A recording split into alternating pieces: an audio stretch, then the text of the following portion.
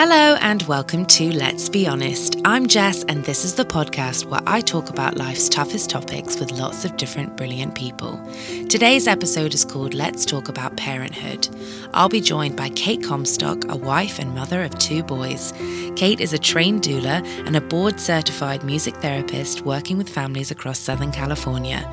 We'll be diving into an honest conversation about the ups and downs of raising a child in today's society with the constant battle against judgment, how life changes after the arrival of a baby, and the importance of going with your gut. Welcome to the show. Thank you for listening. Hi Kate, welcome to the show. Hi Jess. How are you? Lovely. Thank you for being here. My pleasure. Happy 4th of July. We're recording this on a holiday.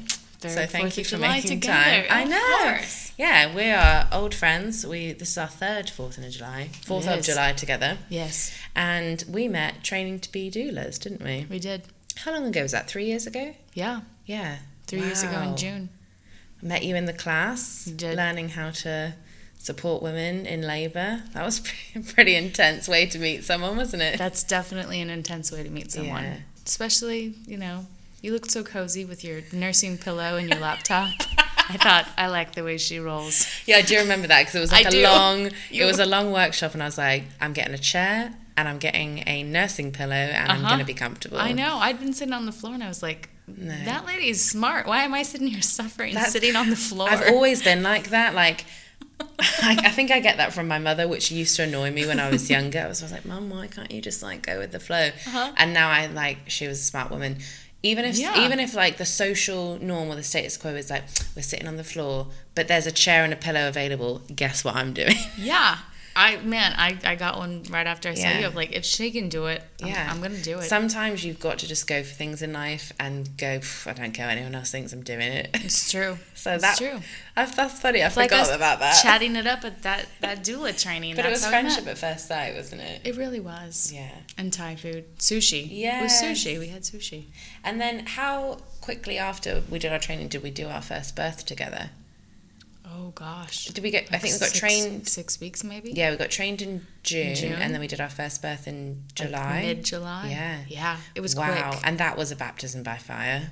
Oh My Lord, was God. it ever? Wow, I think we were in the hospital for 72 hours. Give or take. That was long. Yeah, and for anybody that doesn't know what a doula is, we are like a non-medical midwife. We don't participate in the medical side of things, but we're helping. Well, disclaimer.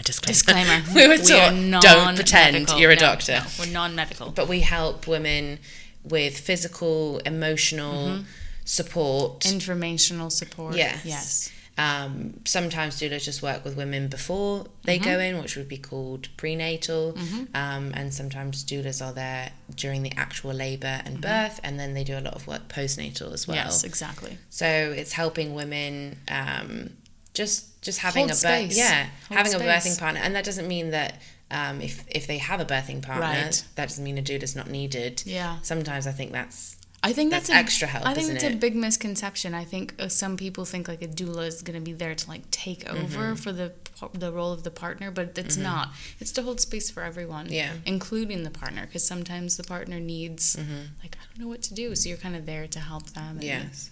Well, when we first started out, we were volunteering because our intentions were we're going to set up our own doula businesses and companies, and I think we both thought we were going to go off and be the next Ana Paula, who was our trainer. Yes. It's this amazing Brazilian woman who just is like the birth Angelina Jolie. Yeah. Right. You do leave feeling like, I've got this, I'm going to do it, and then you get into it and you're like, oh, wow. Yeah. Okay. But we happened to volunteer first. We did. And the 4 births I did 4 births. I think, did we do 2 of those together? Yeah. Because I went to do 2 on my own. They were with people who were in a very different situation than most doulas I think get hired for. I think most doulas are hired for a birth of a baby that's got 2 parents, and doulas do cost money, so it's usually people that are able to afford it and maybe have access to information and education on childbirth before going into it. Our first birth and then our second one ended up being with a young girl who was in the foster care system, who was in a shelter, who was, I would say, even though I'm not a doctor, like medium functioning autism. There was definitely a lot of just some social anxiety and real struggle to understand things. Yeah. So it was definitely a situation that needed extra support and patience. Absolutely. And to have that be your first experience after being newly trained is quite intense. Just how she was on top of having a baby. That's a lot. Yeah. It's a lot too. I remember her combined being, 1 centimetre dilated and not understanding why she couldn't push and why it wasn't time. Yeah. And also... It was hard to convey that to her, like, it doesn't... You're not just in labour and then get to push the baby out whenever you feel like it. And that, I think... And that's maybe nothing to do with, who she was as a person, but that just speaks to the lack of education around childbirth. I think a lot of people couldn't tell you from conception to birth how it physically and mechanically works. Yeah. It's true. I mean, even having 2 kids myself, it definitely... Wow. You learn a lot. It's eye-opening. Yeah. Yeah. Just certain things like how a huge role of the doula... Cervical opening. I'm getting to cervical opening, Kate. I'm getting there. I'm labouring down to it. But how, a huge role of the doula is to help create a safe, emotional space. So those certain hormones like serotonin can help the brain to be relaxed, which then goes down and helps to open up the cervix for a more successful, easier birth. Like, it's shown through so many studies and so many research programs that having a doula, more times than it doesn't, leads to a less medically intervened birth. A mother walks away with a much less traumatized experience, feeling empowered. That's the sign of a great doula, is empowering the mother to make her own decisions. Exactly. So that was incredible. But gosh, we were in the hospital for 72 hours because sleeping in a bathtub. Oh gosh, do you remember? I do. And I remember I felt so guilty for sleeping. I did too. So I was like, this poor girl, like, I can't. When she's awake, I've got to be awake. And obviously a doula is not, that's not the norm. No, most women don't go into the hospital and are there for 72 hours. This particular case was because she didn't have any other support. There was no other support, and because she was quite traumatized and not sure what was going on, it was better for her to be in the hospital and be there for her early labouring than, to do what somebody else might do, which is to go, okay, you're only 3 centimetres, go home and labour at home and get in the bath and take a walk and come back in when you're close. She really did need to be that constant support. But that just meant a really long time for us. And do you remember we ordered coffee from... What was it, Postmates? And Postmates. You guys hosed us, Postmates. Oh yeah, you owe us, Postmates. We were so desperate for coffee, remember? Because we'd been there. Yeah, because the cafeteria had closed. Yes. People think that hospital cafeterias are open like 24/7, but they're not. No.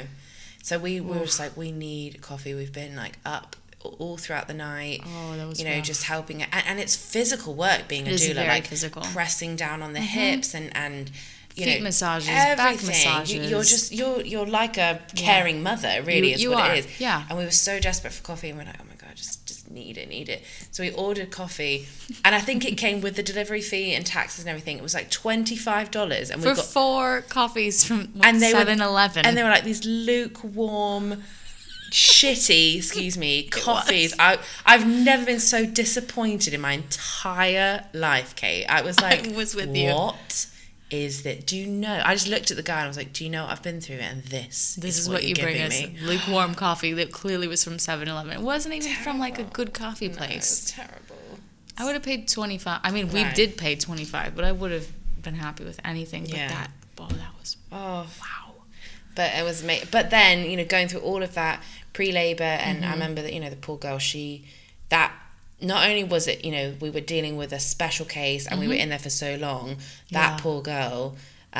she was a trooper. She was an amazing trooper for going through something so new. But I just remember, for me, I'd always wanted to, witness a birth and be a part of that. I'd always had a fascination with that. You know, I considered studying midwifery at school, but I remember when that baby first started crowning, I was like, oh, this is it. Oh my God, this is it. And it was the most incredible experience. And I have never given birth, or I'm not a mother yet. But I just remember, even for me, and I wasn't even the one going through it, going, it was all worth it. Yeah. Did you feel like that with your kids? I did. I definitely did. I mean, I had cesareans with both of mine. One after a very long labor that was ultimately led down a different path to a cesarean. But yeah, it's that moment of like, oh, all that. Every last little ache and pain and terrible coffee, and it's all ends up being worth it. And you see that little baby, and they've got this child, and oh gosh, and that was so difficult because she ended up having like a 4th degree tear. She did, which is, if you can imagine tearing down and back, that was just and then she had to be rushed to surgery, and then you went to surgery with her, weren't you, in the OR? And then I went to the NICU with the baby, and that, I mean, gosh, if anything was like a solidifying experience for a friendship, that was it. You and I were like, well, we've been through that, so yes, it was amazing. But I did walk away feeling, really just like I was part of something incredible. It was. Which I can imagine that's what motherhood is like, is that it is this battlefield. But do you feel like you're part of something incredible? Yeah, every day. I mean, you've met the boys, Leo and Owen. And I mean, the sleepless nights, the diaper changes, the blowout diapers. Oh, don't get me started on blowout diapers lately. Your child just actually threw up down your cleavage. Down my cleavage. I was like, well, it really got in there. It really did. And I was like, well, this is a sign of things to come. See, and then they're all so different. Leo never spit up ever. Yeah. Owen just recently, now he feels the need to just like, bloop. Maybe it was like a welcome gift because I hadn't seen him in a while. Welcome back. I haven't seen you in a bit. Yeah. let me barf on you. Wow. Down your boobs. Yes, exactly. Well, sort of in the arena of what they're there for, I guess. He's like, I know what those are for. I'm just going to do the opposite. Oh, wow. Yeah. What was life like for you right after you gave birth? Oh, gosh. Well, it's been very different both times. I mean, with Leo, I was in labor for well over 24 hours, and the technical term is asynclentric. His head was tilted just enough that it wouldn't engage properly in my pelvis. So he basically kind of got stuck. Yeah. So my labor slowed down. They tried to get it going again with Pitocin, and And Pitocin, for everyone who doesn't know, that's the synthetic oxytocin. I was going to say something else, and I was like, that's a synthetic Oxycontin. That's not it. That might help too. You'd feel great. You would. No, that is the hormone that helps get labor going. Yes, it's that like love hormone that just makes everything. Did you feel very lovey when you had it? No. I mean, I don't want women to be like afraid of Pitocin, because I know so many women who are like, oh. Yeah. But it's kind of like, you do what you have to do. I went in and was like, I don't want to have any Pitocin, but I had to have some for about an hour because they were trying to get my contractions to start again. And when we do what we have to do to have healthy, happy babies, and I had to use Pitocin for an hour out of that big long chunk of time. But yeah, it was different, and we ultimately ended up with a cesarean. The doctor said, you can keep trying, but I'm not sure it's gonna happen. And at that point I was like, tired, tap out.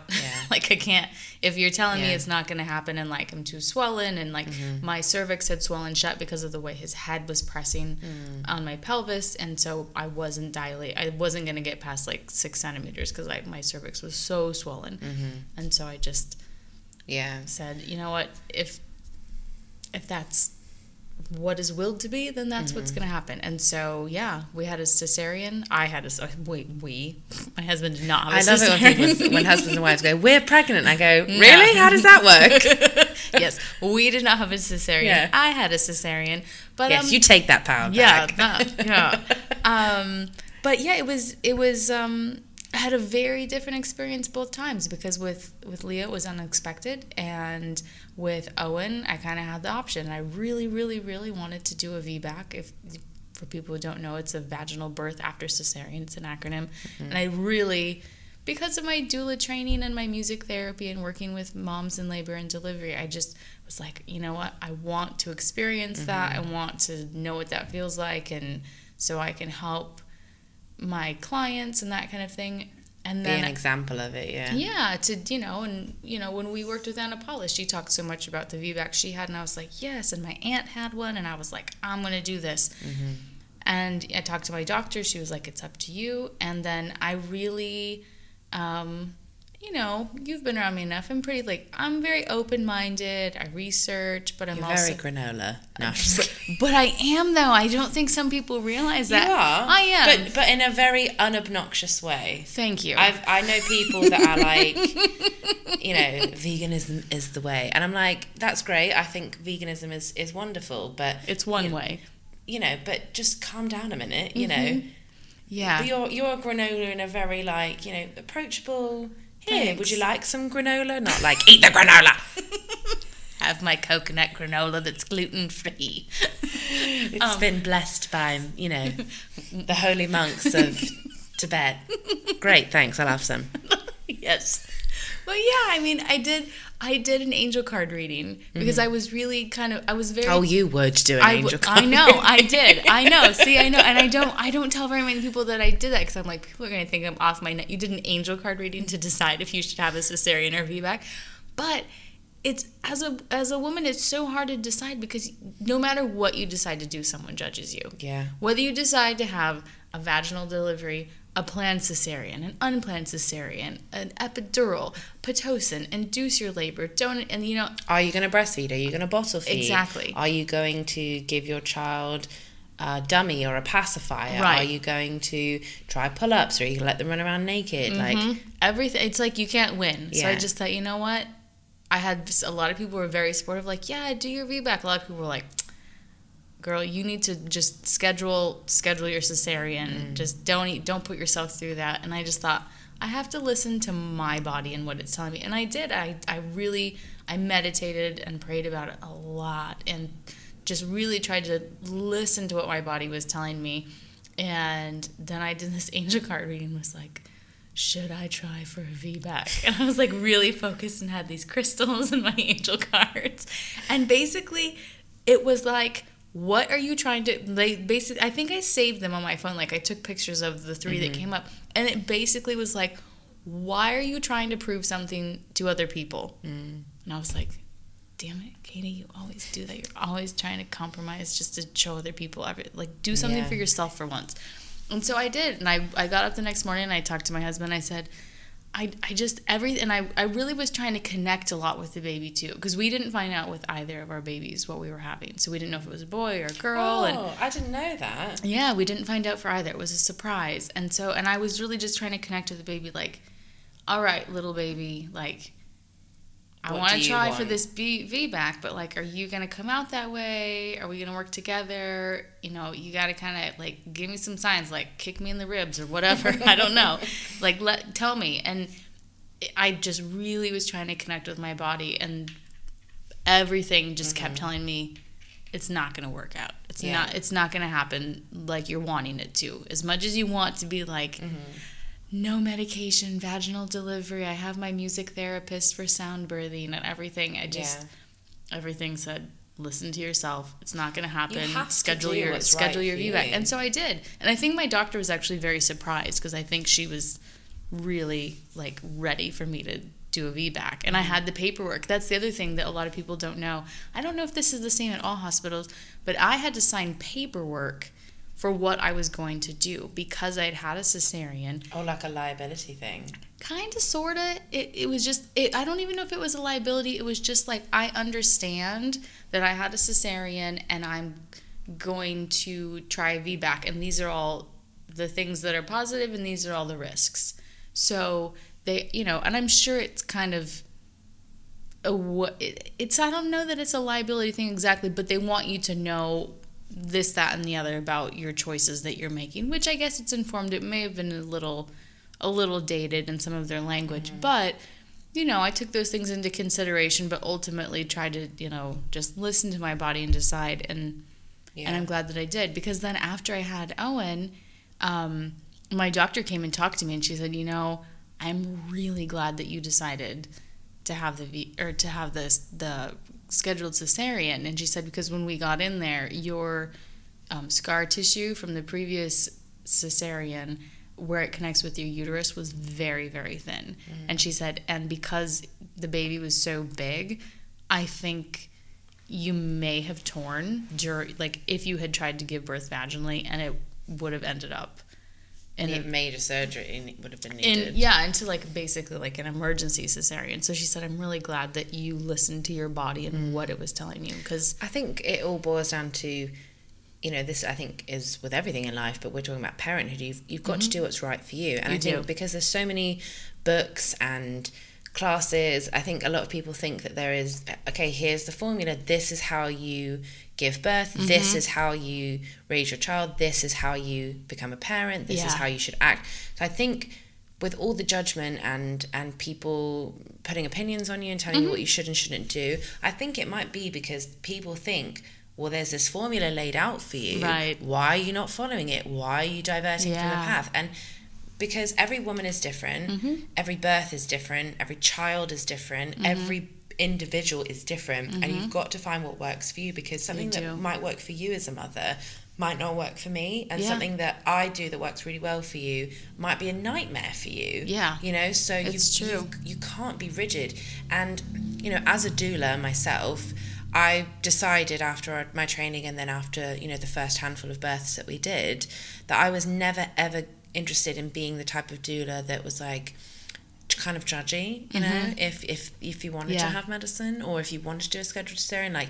I know that there are doulas out there that if a mother came to them and said, well, we're having a scheduled cesarean, and even if it was for, well, I don't really feel like pushing, or I don't want to risk it, something a reason that could be considered quite selfish, whatever. There are doulas that will go, well, I don't, support that. So they'd say no. Every woman needs support, whoever it's coming from. Even if they're alone and they have no doula, no birth partner. They're banking on getting a really supportive, lovely midwife or doctor.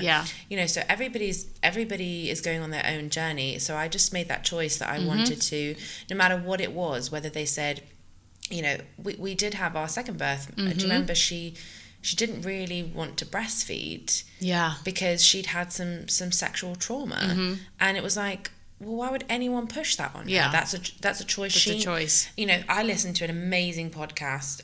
The host is Giovanna Fletcher. It's hosted in England, and it's called Happy Mum, Happy Baby. Okay. She started writing this book about her experiences as a mother, and then she went on to do a podcast about it. And she talks about, again, finding what's right for you. You do. And how you can't judge people because you have no idea what's going on with them. And the name Happy Mum, Happy Baby, if the mother is in distress or the parent is stressed out and not happy, that kid or that child is not going to feel safe or secure, and they're going to pick up on those energies. So guess what?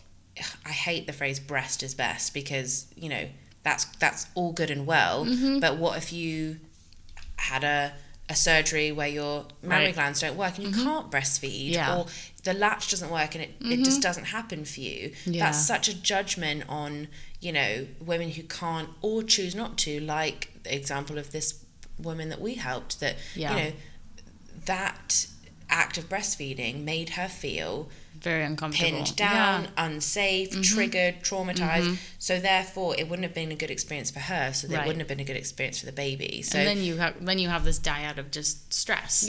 So fed is best. Yes. If that's pureed food and it's organic and it's from the farm down the road, incredible. Or if what you can afford is formula and baby food jars from the shopping centre down the street, fantastic. If you're good, doing the best for your baby, then that's what you that's what you need to shoot for. So I just made that decision that I was going to be supportive of mothers in whatever situation they were in. I think I similarly after that it was just like, you can't you kind of get it after you've been in that experience, whether you've been a mom or not. After you see someone have a, you get why people just, you make a decision that's right for you and your family. Yeah, you're just trying to get through the day. I think everyone's trying to just make it. Yeah, because I mean, even though I think Shannon and I feel like we've done this similar things in how we prepped for both babies, they're two completely different kids, and I can already see now, like, our parenting style kind of has to alter for each kid, because they respond differently to things. And I mean, so you can't expect like parents across the board to like read a parenting book and then it's this cookie cutter. Yeah, got it, great, go. Yeah, you know. And that's almost, oh gosh, I almost just like, I have such a hard time with the Facebook mom groups. I've been joined a few like by invitation, and it makes me want to pull my hair out, because I just, you never see. Rarely do you see like a community of like embracing and really like holding up other parents. It's always like, well, that's not what I did, or my pediatrician told me this, or my mother-in-law, sisters, brothers, uncles, Goldfish's dog. Yeah. Well, good for them. Good for them. Read an article about how you shouldn't do that because it's going to mess up your kids, and I was just like, oh my gosh, you know how many parenting books honestly I've read? None. How much? I won't read them. How much do you think parenting is intuitional? I think if you're willing to let go of all the societal expectations, I think if you just listen to your intuition, you really do figure it out. I think if you've got good intentions of caring for your baby, exactly what you just said, if you just quiet those outside voices and you just listen to yourself and go, okay, well, what do I think is best? Yeah. You know, you usually will have a pretty good shot at doing, you know, I nannied for many years, and that's sort of what I had to do. Okay, well, this isn't your child, you know, and whatever, but what do you think is best? What's common sense here, you know? And it's I can't remember how many years, but, you know, are they needing a change? Are they hungry? Are they tired? Are they needing a bit of affection? Yes, exactly. Are they bored? You know, the 5, like, and if you've gone through all of them, then, you know, you've done a pretty good shot, you know, trying your best you know, a lot of it's trial and error, figuring out experience, you know, a lot of different things. Yeah. Did you ever struggle with any sort of postpartum depression or psychosis or anything that was really heavy after you gave birth? I fortunately didn't. I mean, I know people who have, and have had friends who have had some struggles with that, and I think it's definitely something as women we have to talk about, and it can't be taboo. I mean, we need to talk about it. It needs to be out front. And the thing is, I've read some research studies that it's actually so underreported. We don't even have a good idea of how many women experience this, because I think now more women do than they don't. Yeah, I think right now some of the studies say it's like 30 to 40% of women experience this. That's such a high statistic. And it is, but they think that it's actually even higher than that, because that's only women that are reporting that they're experiencing that. And I didn't. Oh, and with something like psychosis, which is where you're like really having like a psychotic breakdown. And that's very serious. And I think that's a lot more rare that happens. But just like, you know, the baby blues and then having postpartum depression. I mean, it happens. And I really wish that women would just embrace other women and be there for them and help and know that that's okay. Those are normal feelings. And there's a really cool I wish I could remember her name, but there's a wonderful TED Talk out right now. I might be saying the wrong name. I think her name is Brenda Sachs, but she has a great TED Talk on a topic called matrescence, which is the act of becoming a mother after childbirth, basically. And what happens to your body and all of these changes that occur that we don't talk about and we don't acknowledge, and we just like kind of sit there like, oh my God, did my other girlfriends go through this? Did this happen to them? You know, I don't know if this is normal. I don't know if I'm supposed to be feeling like this. And I think we all have that. I remember when Leo was born, we had company over maybe like a week after he was born. And granted, like if you have a cesarean, you're in the hospital for several days afterwards. We'd only been home a few days. We had people over for Mother's Day, because he was born right before Mother's Day. And I was like, panicking because I didn't think he was getting enough breast milk, and I had a really hard time breastfeeding, and I just remember sitting in my bedroom sobbing. Well, I could hear people like coming in through the door, and everyone was so excited, we want to meet the baby, and I was just like in my room sobbing because I didn't know if he was getting enough to eat, and I was just like, I don't feel like I have any milk, and I was like, how would I know if I had any milk? Unfortunately, my husband's best friend was there, and she had a baby he's a couple years older than Leo.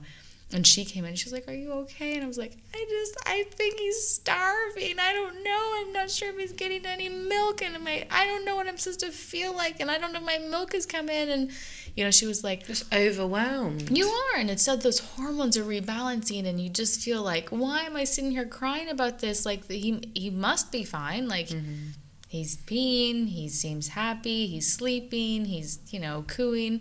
And I remember her just sitting with me and being like, I think you're probably okay. Like, you know, let's try nursing him. And she literally sat with me, and it was so sweet. And she was like, well, I can hear him. She's like, you know, I talked to a lactation consultant when I had a baby. And she was like, here's some things that I remember her telling me. And she told me that, you know, if you hear them like swallowing and you like watch their little jaw go back, and she was like, yeah, he's totally drinking milk, he's good. And I was like, are you sure? Because I'm like, I might be starving my baby. But you also think, and I think it's kind of funny too, because we live in a society now where so many moms work and they pump milk, and a lot of times I think we have these unfounded, unrealistic expectations of how much milk you actually pump after you have a baby. When they're that new, like a week, they're drinking an ounce or two at a time. I mean, if you think about that, that's like 1 to 2 little shot glassfuls. That's not much.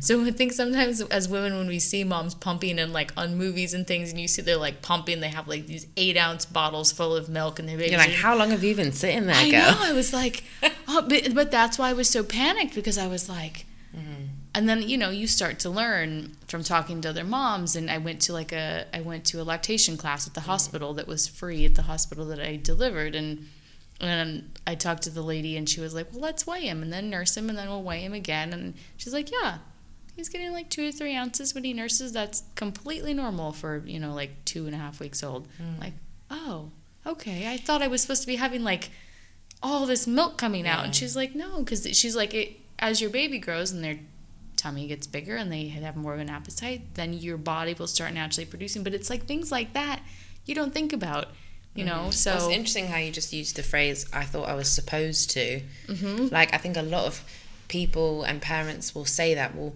aren't you supposed to X, Y, Z? Shouldn't I? You know, I must be. And it's like, well, how do you feel about it? Yeah. And what do you think you need? Right. Have you felt, because you've been a mum now for coming up on 4 years, have you felt like you've had a minute to yourself? How do you feel after your children? Like, do you feel like you're still Kate and you've been able to still nurture who you are as a person, or has motherhood or parenthood just felt all consuming? I think at this point, after just having Owen, I almost feel like it's been all consuming. But for me, I mean, I had so many life-changing events happen when I had Leo. Like, I'd gotten married, I'd just gone back to school and decided to do a 2-year program for music therapy. So I went back to school. So I was pregnant with Leo while I was in school, had him, went back to finish the 2nd year. Then I had to wait for my internship to start, like almost a full year. So it was just all this juggling of like trying to be me, trying to do what I wanted to do with career things, and then trying to be a mom, and then also a wife. Like, because, you know, we've both been married before, so this was a second marriage for both of us, balancing all of these like new things, new marriage. Like, I hadn't been in LA for very long, a couple years maybe, and just a lot of stuff. So I think a lot of change at one time. A lot. So I feel like I'm a better version of myself after having kids, because they've brought things out in me that have been good. Yeah. But I also feel like it's hard in LA because, like, my sister and I always talk about this, babysitters are so expensive. It's hard. If you're just, like, kind of a normal middle-class family, to get out and hire a babysitter, I mean, it can run you, like, $80 to $100. And that's if you can find someone who will take $15 an hour. So, you know, it is hard to kind of carve out that space for myself. and carve out that space for my husband and I to like go out and do things, because we were very active, and we would do a weekend trip on the drop of a dime and go like wine tasting, and now that's different. Do you ever feel, because I think from the parents that I've talked to, and this podcast is called Let's Be Honest, so this is a safe and free space to really just talk about the hard things. I think a lot of parents, they will say they love their children, they would die for them, but there's a lot of resentment there of, I've given my body, my time, my energy, I've given up my sleep, I don't have time, or you're in the freaking bed with me, I can't have sex with my husband anymore, I can't afford a date night, you're here, all you need is, oh sorry, my phone just dinged, it's all right, let's be honest, it's a real podcast, that was real life. I don't have time, all you do is need from me, you don't give me anything, and there's this incredible love and bond there, but there's also this massive resentment of, what have you done to me? That doesn't take away from the times that you enjoy with your children, but I think that there is this, I think a lot of people maybe don't realise what parenthood is like before they get pregnant, and then when it comes along they go, this is not what I thought it was. Yeah, because you see your friends with babies and you're like, oh, it's so sweet, and you cuddle them and hold them, but you forget that like those parents are with that kid 24/7. And I think that people who aren't parents or haven't been nannies or really spent the grafting time with children, that it's not just snuggles, it's not you come over. I think a lot of people who think, oh, I really want to be a parent and really want to have children, they'll visit a friend that has a baby, and they'll have like this really lovely hour of holding them and giving them a bottle or feeding them, and then just, oh my god, their hair smells like a baby, and they'll play, and it'll be this really, really sweet, and they'll go, yeah, definitely want a baby, definitely want a kid, I can't wait to be a mum. And then you go, can I just pull you aside for 5 seconds and just tell you how it really is, because you don't sleep, you don't really get to shower or have a poo by yourself, like there's no time for you. I rarely have a shower by myself. The bathroom door is always getting knocked on if I'm trying to pee. Mom. Yep, exactly. Yeah. Or dad. It's true, and they observe everything. I mean, they just watch everything you're doing, and you it's like you're on display for a tiny person all the time. Like my son is convinced that girls pee out of their butts. Really? Yeah, because why? Most women sit down to go to the bathroom, and so he only associates sitting with pooping. Right. So we've had a lot of talks about peeing and pooping, vaginas, penises, and the works. Has he ever? And I had a friend talk to me the other day about that their kid, who at the time was probably about Leo's age, like 2, 3, and they were, getting dressed, so, they were naked or whatever, and the kid just comes up and goes, what's that? And, like, just starts, like... tugging on things, and, like, going, and you're like, I don't want to explain myself to you, like, stop it. It happens. I mean, they do. I mean, they're 2, and they're your child, and you're like, don't ask me about that, you know? And they call you out on everything. I mean, they do, and it's funny, and it's...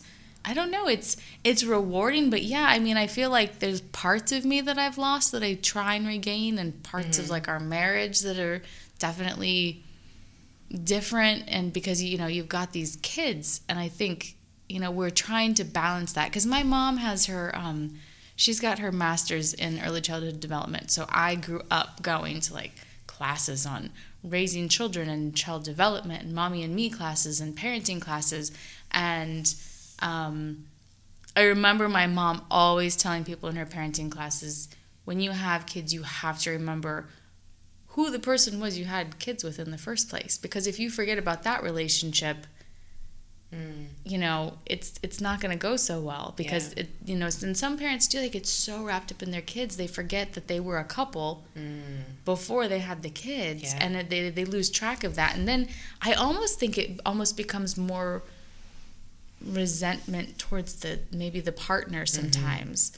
Like, how important, we had these kids, and like now we don't spend any time together. Well, how important do you think it is for a couple who have children to really carve out that time and make time for intimacy? Oh, you have to. It's hard though. But how do you do that when, like some I feel parents... like we're still trying to figure that out. I mean, we're 2 kids in now, and we for a while we were good about making sure we went on a date night and leaving Leo with somebody, and we had like a really good pool of friends who lived in the area and friends like you or my friend Judy who were like more than happy to hang out with Leo so we could go catch a movie or go to dinner. But now with 2, it's much harder. And for parents who co-sleep or have their child sleep in the room, how do you ever have time to like have a moment to yourself? I feel like we spend a lot of time watching movies together on the couch or just doing things in our living room because like it's LA, it's expensive here, and I've been in school and then just trying to get my practice up and running with music therapy and birth support. And it is hard. So, I mean, we have a 1-bedroom. Both of the boys sleep in the room with us. We haven't found, I don't know, we don't dislike it. We would definitely like a little more space, but we also love where we live in the area. But I do feel like it's important to carve out that time, even if it's like just sitting and talking after the kids are in bed. Or having your coffee together in the morning. Exactly, or before they wake up, if you're so lucky that your children sleep and you get to get up before they do. I'd just close the door and be like, well, I'll be in 10 minutes. Yeah, and sometimes you have to do that. It's a little hard with the 3-year-old. Like if the baby's sleeping, it's harder with the 3-year-old to say like, here, we need a few minutes, just like go chill out with your toys or something, and we're happy to put on a television show for him if he needs something. But yeah, it's really important because you can't lose sight of that relationship that was there prior to the relationship with the kids. It's really important. But yeah, like I said, we're still trying to figure that out. We were just talking about that the other day because we just thought, gosh, we haven't just done anything, just the 2 of us. Yeah. And then, there's a lot of talk in the parenting community of, mum and dad guilt. So even if you did secure a babysitter and you go out for a date night, there's a lot of parents that talk about feeling guilty for just taking that time for yourself, or if they need me, or I should be with them. And so do you feel like you've had parent guilt? Oh yeah, especially with having 2, because then I feel bad because the 3-year-old, his world has been kind of rocked by having this sibling who's here now. And his like, I do remember when Owen first came home and Liam was like, who is this? When he came to the hospital, Mom, is that baby still here? It's literally what he asked me. Is that baby still here that was here yesterday? No, concept that that's his brother. Or... No, none whatsoever. But I do think there is that guilt because I'm breastfeeding, so I'm constantly nursing the baby, and poor Leo's waiting so patiently for a 3-year-old for something, and I'm always I feel so bad because I'm constantly telling him, just a minute, I have to do blah blah blah with Owen. And I feel I have that mom guilt, oh, but I used to do every last little thing with you and it was so easy. But it's that balance of trying to do stuff with my husband, trying to do stuff with Leo, and then Owen's just almost 5 months and just doing his thing. But yeah, Shannon and I were talking about that. We really need to find a time where you and I go out as a couple, but also sometimes where we each of us do something with just Leo, or as you and I, we do something with just Leo and have a Leo date where we go and we leave Owen for a couple hours with somebody, just to kind of keep balances with relationships. And we've been talking about how we think we can make that happen, because I have a cousin who does that. The husband and wife, they go on their dates, but they also have a kid date where each of the parents takes the kid out, so they have a little special time with each kid, and it's nice. Do you feel this might sound like a silly question, but do you feel like parenthood was easy with just one child, because you weren't having to balance between the 2? A little bit easier, I mean, or different and easier. There's got to be maybe a different word. Because it was with Leo, we could still go and when he was tiny, we could still go do a wine tasting, or run off and go do something for a weekend, because we didn't have. It's we have 1 kid. Now it's 2 kids, and trying to balance that and figure out oh gosh, it was a little easier when it was only 1. But then on the other hand, then it's a little easier with this baby because we're not first time parents again, so we know what to look for and those cues for baby things and when he's upset and when he needs to eat. Do you worry less second time round? I think so. I think we're pretty relaxed parents in general, but I think we're relaxed. You know, a lot of people. Because you could say, "Well, I've been through this. I know that it will be okay." Or I think so. I worried less. Yeah. Did you feel like when Owen's here? Did you feel like, oh, I can't imagine life without him? Yeah. Like it was always meant to be. Yeah, these like two little brothers hanging out. Because before, when it was just Leo, you know, that was the world that you could picture. And then even when you were pregnant, but he wasn't quite here yet, but now he's here, you're like, wow, I really couldn't imagine. Can you not like picture your life before? Or is it like, how does it feel? I think I can still picture it, but then, you know, we just took a big trip with both of them and, you know, flew internationally. And I never thought, you know, like, oh, we'll be doing this with 2 kids. Like, we did it once with 1, and I was like, oh, yeah, no problem. And I was like, how can we do it with 2? And we did it, and we just made it happen. How is it flying internationally with children? Because it's funny, if I had it my way, I don't want to be too far away from motherhood, you know, maybe another 5 years or something, but, you know, God laughs at our plans. Yep. And it's funny because I've always been a very, very maternal person. Yes, you are. You know, I've been a nanny for many years, as I said. I've just grown up with lots of younger cousins, that kind of thing. Yeah. And I already have anxiety about things in parenthood that I will encounter. And I think that's probably because I've been very involved with newborns, with being a doula and a nanny and that kind of thing. But I think, oh my gosh, what, you know, how can anyone like travel internationally with a baby? What if they cry? What if they don't stop crying the whole way? Like, what if something happens? How do you know who you can trust, you know, to leave your kids with, and all these things, you know? So did you have a lot of worries before you were a parent, and were they still worries after the babies had arrived?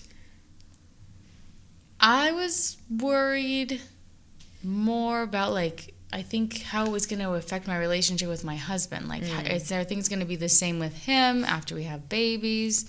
And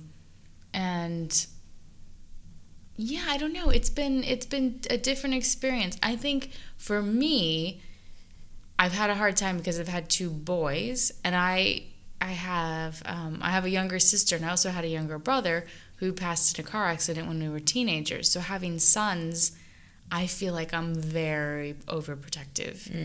Not like in a like helicopter-y parent. I would definitely not say you're a helicopter mom. No, not at all. I'm like, here, you're go very play. Balanced. Yeah, it's okay. Here, use the butter knife. You're fine. Yeah. But flip that steak. It'll be fine. Exactly. Just use the sharpest knife there is. Yes.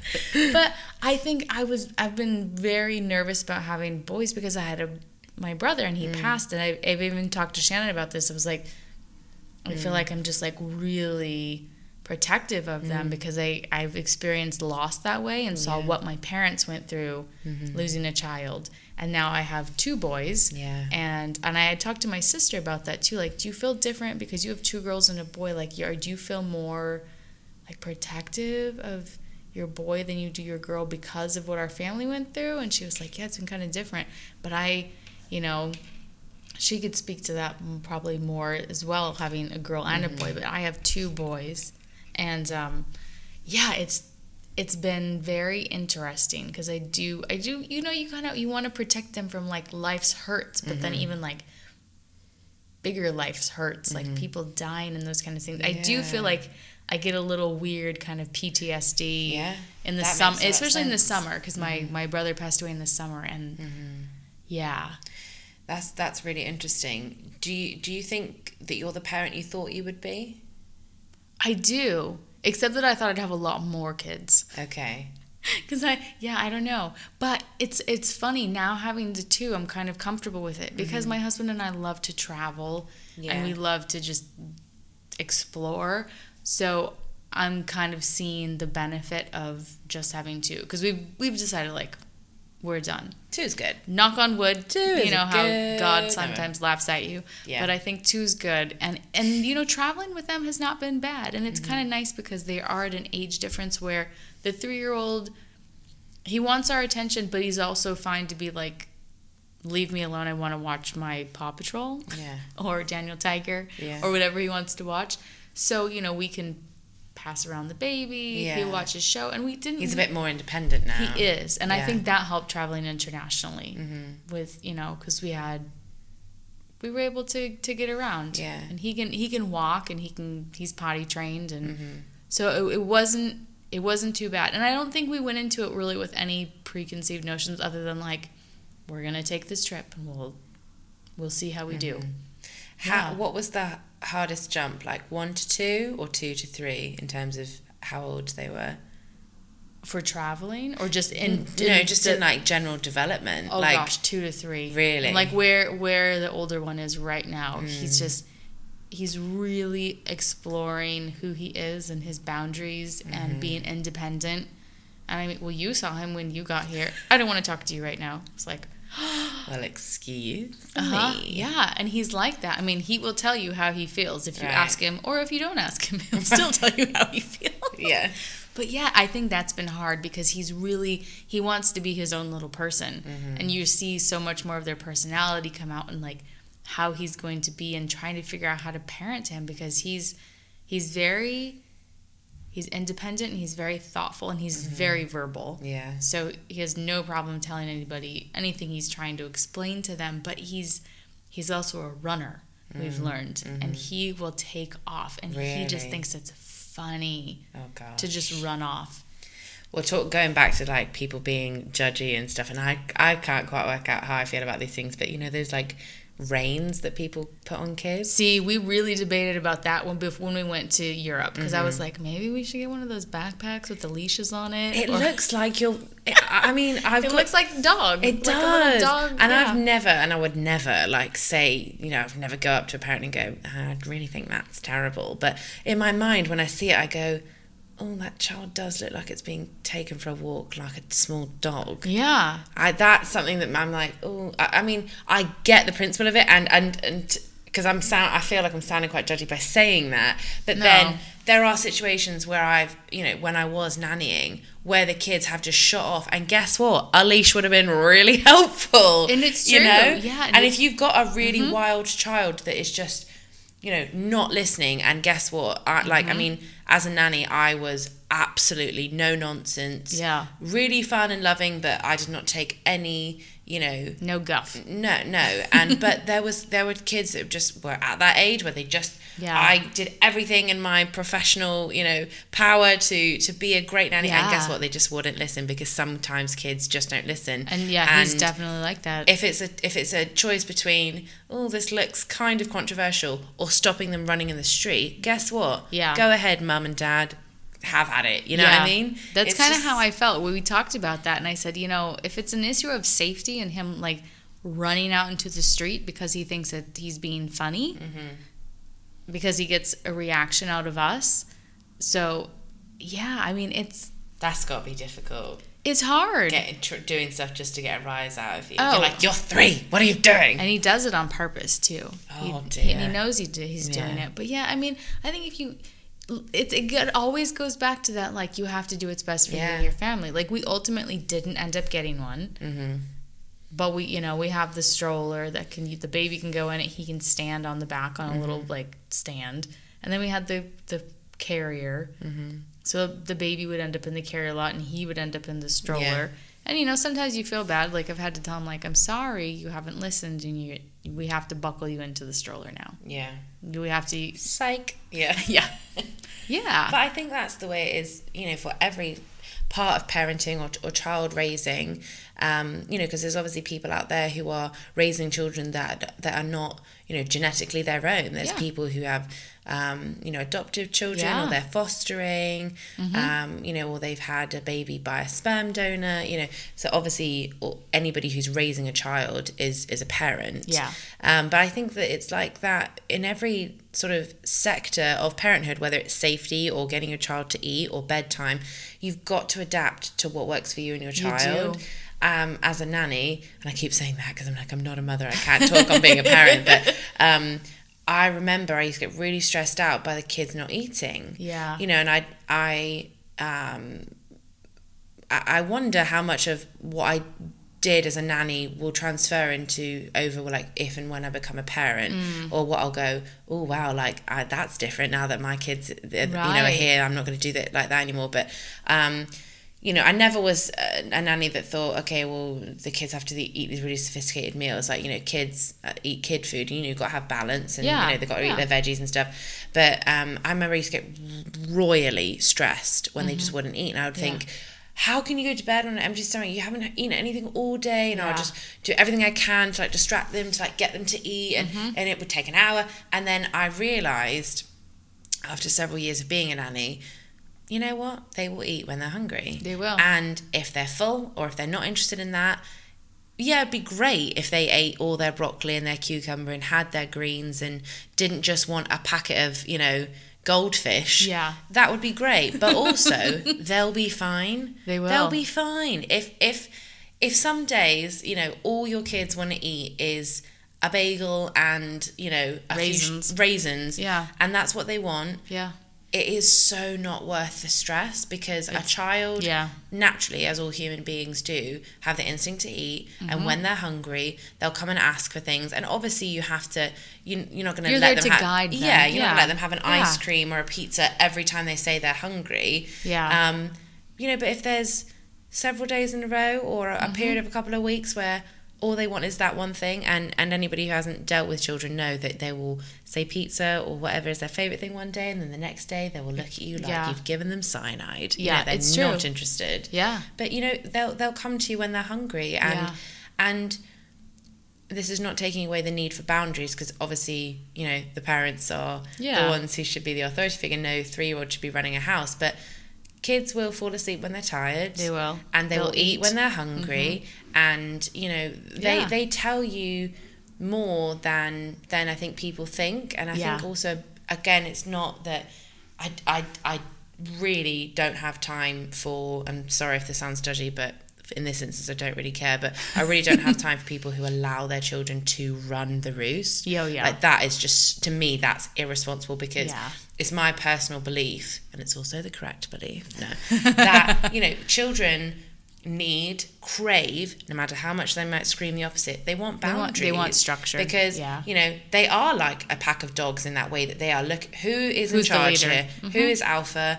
Because guess what? I feel safe and secure when somebody is setting healthy boundaries for me. You know, so I don't believe in, oh, well, he just sets his own bedtime. Rubbish. You know, I'm very maybe British and no nonsense in that way. But, you know, I think that on where it is appropriate, your kids will tell you things. They will. That are, you know, really helpful in their development. They will guide you on and really what they need as well. But I think a lot of parents maybe don't know that, or don't think to they second guess themselves, or they've read a book, or their friend has told them X, Y, and Z. And you know what, we decided to do baby-led weaning with Leo, and so we waited a little, like, we let him try different foods off our finger when he was probably, I don't know, between like 4, 5, 6 months. Did you ever do the lemon one where they like make that face? Where He he liked foods like that. Really? But we did baby-led weaning, and we, you know,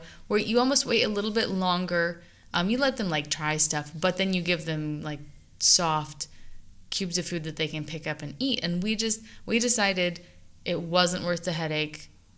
In our experience, after buying a few little jars of baby food, we're losing our minds. He's just spitting this all out over. So we read up. It's so expensive, and it is, and you realize how much you're wasting. And so we, you know, I read a book on baby-led weaning, and by Nina Plank, and I was like, I think this is what's going to fit with our family, because we just felt like we were wasting so much time at dinner, and he was still breastfeeding, and we did that, and he would just eat what he wanted. And she had, in that book that Nina Plank wrote, she had done a research study, and I still want to look up this woman, but there was a nurse who did an experiment with children, who the nurses would go in and deliver like this huge table full of food to these children, and then they would weigh all of the food. They knew what was there, and then they would just let the children eat what they wanted. And nothing would be said, not a peep from the nurses. And then they would go and they would weigh everything to see what they had eaten and how much amounts. And even if the kids had like spit stuff out or spilled stuff on the floor, everything was weighed to see what they were eating. And they found that children eat what they need. And like, well, they said isn't that amazing? Yeah, and because, and you know, they said like one day there was a little boy over the course of like 4 or 5 days ate like 12 pounds worth of oranges. And he needed like a vitamin C boost. Yeah, and they said, and they just let him, and then one day he's like, no, I don't want any more oranges. I'm good. And he was fine. And they said there was another little boy. There was something, I think the study was done in, I'll have to check, maybe the 40s or the 50s, but he had something that he had a deficiency. And on his own, he was adding, they had given him like, they were like little bowls of like salt and seasonings and like cod liver oil. And he was putting the cod liver oil on his food. And then they found out he had some deficiency in something. And cod liver oil is one of the things. And it's amazing. I just think people, children are children, and we do need to guide them and give them some boundaries and stuff. But I always think if someone just put a plate of food in front of me and was like, eat that, you have to eat that, that's your only option. You'd be like, but I wasn't really, there's been nights I've told Shannon, like, I'm really not feeling like, lasagna for dinner. And you pick something different. But kids, we've kind of taken that approach with our son. Like, he eats what we make for dinner. Yeah. But, we usually put out a couple options, like, while we're making, we include him in the making of the dinner. Like, hey, should we have broccoli tonight or Brussels sprouts with our spaghetti? And, like, let him choose. And then I think that's kind of given him a little more free reign. And his habits change, and he likes different things. But we did that with him in the food, and just kind of like would just put things on his tray and be like, let's see what he eats. Yeah. I think that, I didn't know about that research. That is so fascinating to me. Yeah. Because I think that really highlights how, yes, as we're saying, children need boundaries, they need structure, they need, kind, loving authority. Yeah. But also children are so smart. They're smart. They're tiny people. They are. And there's such an innocence and a brilliance to children that they will show you more than you expect them to. Yes. What do you think you would say to somebody who's either thinking about entering parenthood or who is, going to be soon because they're maybe having one on the way? What do you think advice, after being a mum for 4 years and having 2 children, what would you say to somebody who was about to enter the arena of parenthood? Follow your gut. You have these like instinctual feelings for a reason, and I think we get so sucked into kind of like social media and these parenting groups and things where so many people are giving you so much information all the time, and you're constantly getting it. And you're reading all of that. But if you just stop, I finally took myself off of almost all of these groups. Until recently, I have a couple that just to kind of keep up on what's trending right now because of what I study with music therapy and kids and my own kids. I just kind of want to see what people are talking about. But I think what I've seen the most and what I would tell people is just follow that instinct that you have, because we all have it. Even dads have it. Moms have it. Dads have it. Whether you've got 2 moms, 2 dads, a mom and a dad, a grandma and a mom, whatever the case is, you have those instincts with children on how, like what they need. And if you just follow that and, don't get on Facebook and don't ask 700 moms in a mom group. Don't Google. Actually ask yourself, what do you think? Yeah, what do you think's going on with your baby? Why do you think they're crying? Why do you think this? Usually you'll find an answer, or just, try not to second guess yourself, because there's been so many times where I just thought, you know what? Where you were talking earlier about like, I'm supposed to, I should, and I found that the times where I had those moments where I was just like, what are we supposed to be doing? When my husband and I just stopped and said, what do we feel like? What feels good to us to do? He's crying.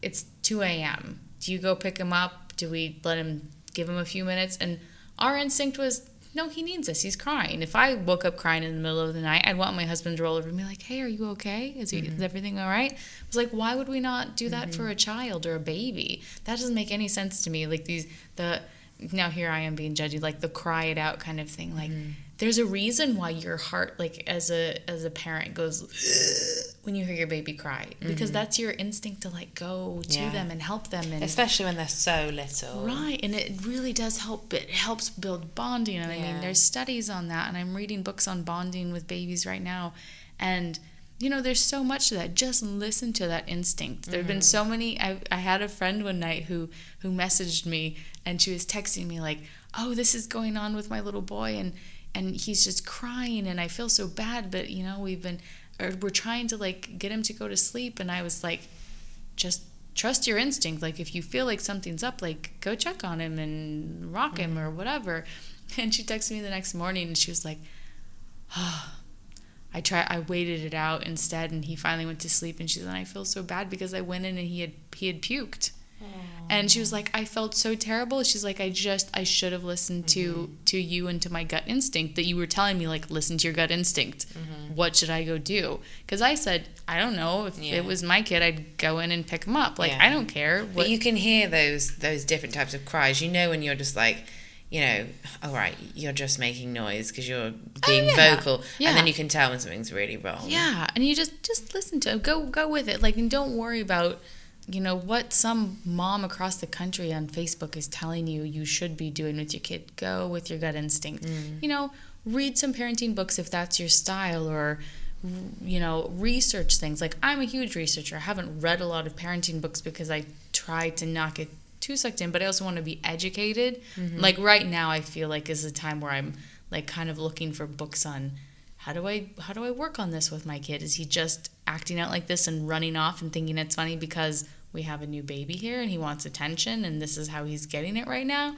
Or, you know, do we need to be disciplining him more solidly for some reason or another? But it just, you know, do what works for you.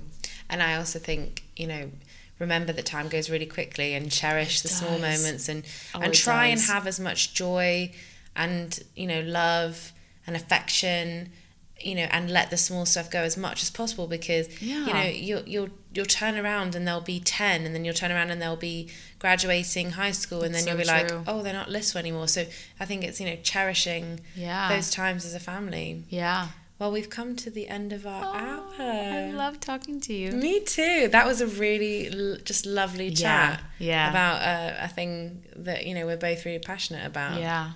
Well, kids. You've got a fantastic family, and you know, I know from seeing you that you're a great mum. So I can't wait to see you become a mom. Well, we've got some travelling to do. Oh, yeah. And a man to meet before, but yes, that's we'll true. Figure it out, you know. Put that into the cosmos. Thank you for being on Let's Be Honest. It was a pleasure having you. Oh, my pleasure. Thanks, Thank you. Kate.